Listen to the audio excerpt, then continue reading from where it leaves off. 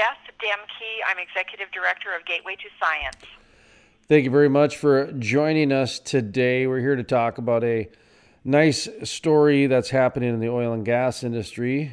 Hess Corporation gives Bismarck Gateway to Science Center $250,000 grant to develop a new energy exhibit and back new STEM activities. We're being joined by Beth Demke. How are you doing today? Executive Director to the Gateway Science. How are you doing today? Sorry, I spoke too soon.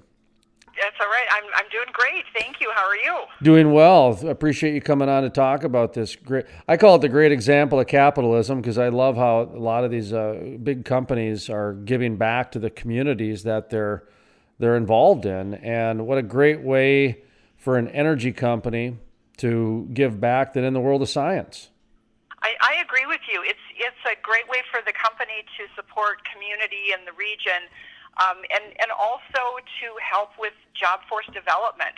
And I don't think a lot of people consider Gateway to Science in that pathway, but we truly are. We start from very young children and get kids interested in the world of STEM, and we help their parents and their caregivers understand what some of those career possibilities can be. So when a company like Hess Corporation steps up and supports those efforts, it's huge. This is one of the ways of cultivating tomorrow's trades, tomorrow's skills, and I'm glad you brought that up because, in fact, I'll be in Watford City doing a roundtable discussion with high school kids because they're bringing a lot of these skills and trade initiatives, if you will, into the schools to get them ready for the tomorrow's jobs that are here today. That's probably the best way to put it. Tomorrow's jobs that are here today. And some of tomorrow's jobs that we don't know about yet. And so a lot of it is developing those transferable skills, and STEM skills are all about that. It's when you are STEM literate, you are much more prepared for what's coming next. That's what we're all about. Yeah, because that's what's happening. I remember my last year of college, they were making jokes that the people entering computer science, by the time they graduated college, the stuff that they learned was already outdated. That was a weird dynamic. True. The exact science might have been outdated, but the transferable skills that they were gaining were still applicable. Right, it was shortly after that STEM came out, to where it was like a short period to where they started noticing that the technology was advancing too fast. But you're right, they did notice there was a core and these transferable skills that were there. And so you started seeing more focus on that as opposed to, I think they broke them down into MIS, CIS, and all these different forms of technology that they're like, wow, the speed of things are just happening so fast. How do you describe STEM to somebody? I know it's science, technology, engineering, math, but there's a little bit more to it than that. Well, it's seeing the world from a critical thinking perspective. It's looking at things in a way as a problem solver. So, to me, a lot of it is that engineering brain set. You see a problem and you work through in a critical way to solve a problem. That's a lot about what STEM is. STEM then is, then you get the skills to do all of that, to apply those skills to solve the problems. But starting with that mindset of finding what is the problem, analyzing what it is, you design a solution, you try it, and then if it doesn't work, and most of the time it doesn't the first time, then you redesign. But it's all that critical thinking that goes into solving problems. That's what STEM's about. What kind of activities? Talk to me about the donation, the resources. What are you guys going to be doing with this donation? Well, twofold. Let's start with the outreach programming. So Gateway to Science has a program that we call Gateway to Science on the Go. It is a van filled with STEM activities that we take around the state. This year alone, we've been to over 60 different outreach programs. And what Hess is doing for us there is $50,000 is going to help develop new programs and support that STEM outreach, because there's a lot of folks in rural areas that maybe won't get to the Science Center here in Bismarck. So this is our way of making sure that our programming is accessible. So that's really an important piece. The other portion of the donation, the $200,000, is going to develop oil and gas exhibits for our new Science Center. So we broke ground in early October on a piece of property just across the street from the MDU Resources Community Bowl on the campus of Bismarck State College, and that will be opening mid-2021, and it will focus on all of the STEM that's happening out in our state, making those workforce connections that we talked about earlier. So those oil and gas exhibits will help students to understand the STEM that goes into developing energy. You know, why do we need energy? How do we get it? How do we most effectively use it? And really reflecting North Dakota's all of the above energy policy. Let me ask you a question, how you're connecting with, I imagine there's a lot of kids that are coming through. Yes. And it's the exhibits are more geared towards children than they are adults. I get adults can, get something out of it, but I imagine the initial presentation is a little bit more focused towards kids. Is that correct? I would say at this point in our current gallery, that's true. As we move into our new space and we have bigger and better exhibits, we're really going to be serving from preschool all the way through adult. And there will be experiences in that new gallery that all ages will relate to. Okay. The nice thing about hands-on is that when you're young and you approach a hands-on exhibit, you may just be excited about one piece of it. The bottle rocket, for example. The bottle goes up in the air. Isn't that fun? When you get older, you start to understand more about it. It's the same exhibit, but you bring more of yourself. There's a different approach to it. So every time you approach a hands-on exhibit, you are learning something new and different. There are layers that occur. So the better our exhibits are, the wider a range of age we can serve with those.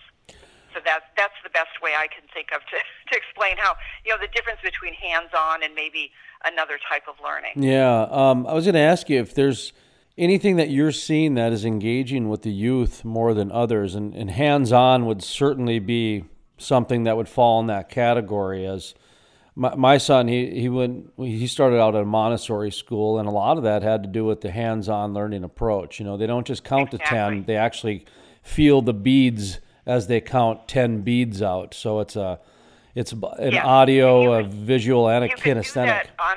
You could do that on a digital screen, but the tactileness of that bead experiment that you just explained is going to stick in the brain longer than something that they saw digitally. Without a doubt. I mean, there's digital. It's important. There's lots of different ways of learning. But the hands-on, my experience is that it sticks with you longer. There's just something about that tactileness of manipulating something on your own that makes all the difference. So go ahead. Now, I was just going to say, we've been doing this for 25 years here at Gateway to Science. I've been with the organization from the beginning.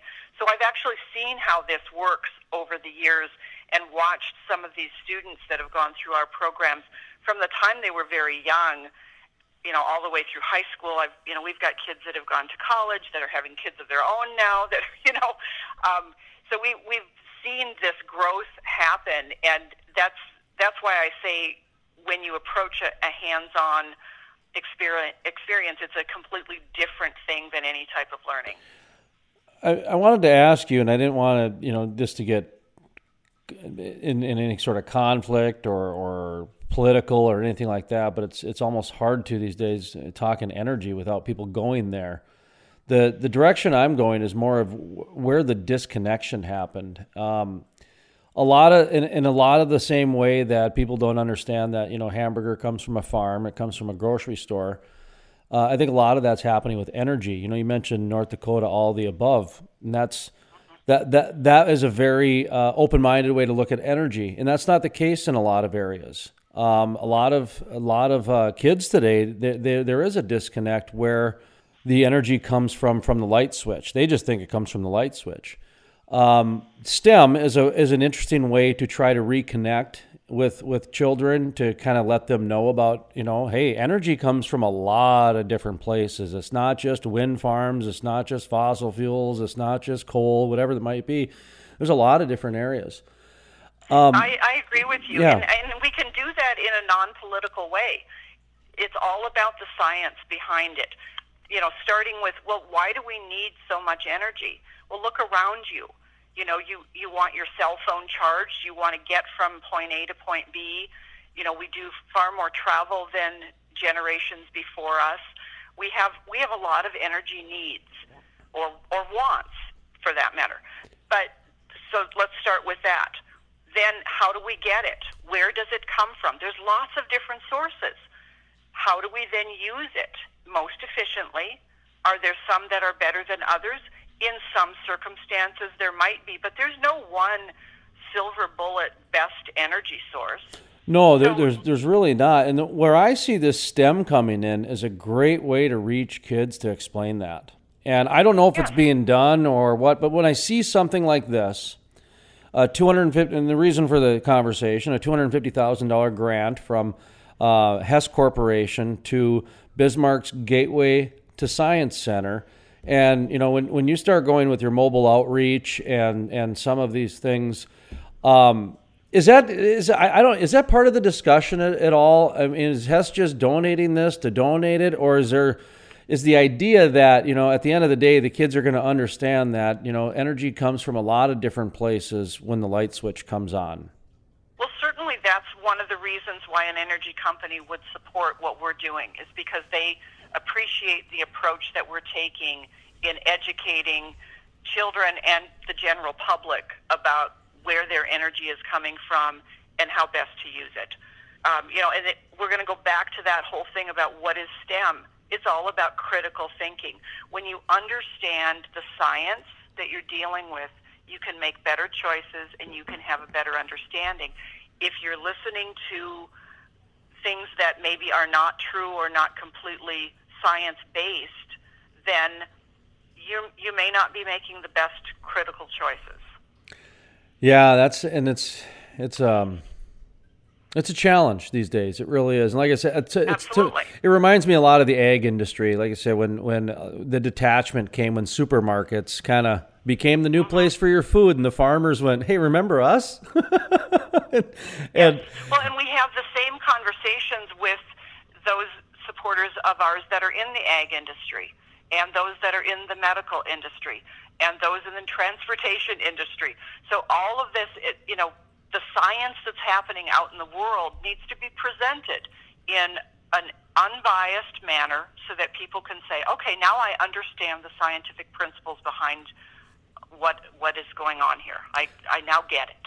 So talk to me as we wrap up here about the energy companies.